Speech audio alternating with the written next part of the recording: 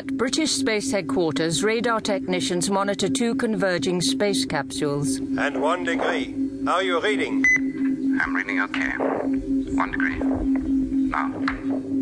Calmly directing operations is a good-looking man, Professor Ralph Cornish. He's watching the astronaut Charles Van Leyden via a huge projection screen. Maneuver completed. You overshot, Charlie. Make a 2-second correction to port. 2-second correction to port. Now. Error rectified. You're doing fine, Charlie. What is my distance from Mars Probe 7? Distance computation, please. A voice calls down from the control area's busy mezzanine level. Distance 580 miles. 7 minutes, 3 seconds to objective. Confirm. Charlie, how's it going? No problem. Everything's fine. No contact yet. There's been no contact for 7 months. How do we know they're still alive? You took off from Mars manually. It must have been alive then. Something took off from Mars.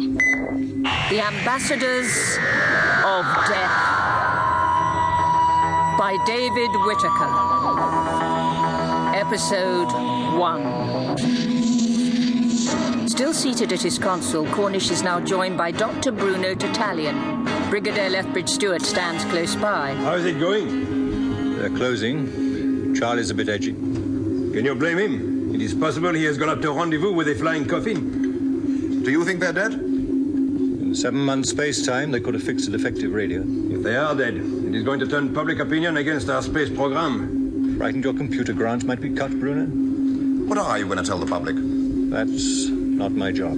From a glass cubicle overlooking the control area, TV journalist John Wakefield is making a broadcast.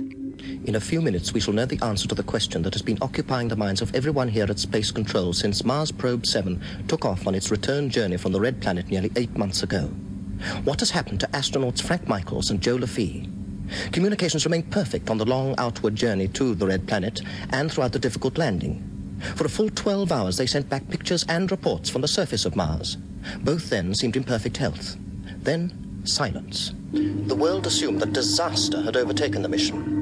But when all hope was gone, radio astronomers at Cambridge reported that Mars Probe 7 had blasted off and was heading back to Earth. The Doctor turns down the volume on his TV set and wanders over to the TARDIS control console, which is standing incongruously in the middle of his cluttered book-lined laboratory at unit headquarters.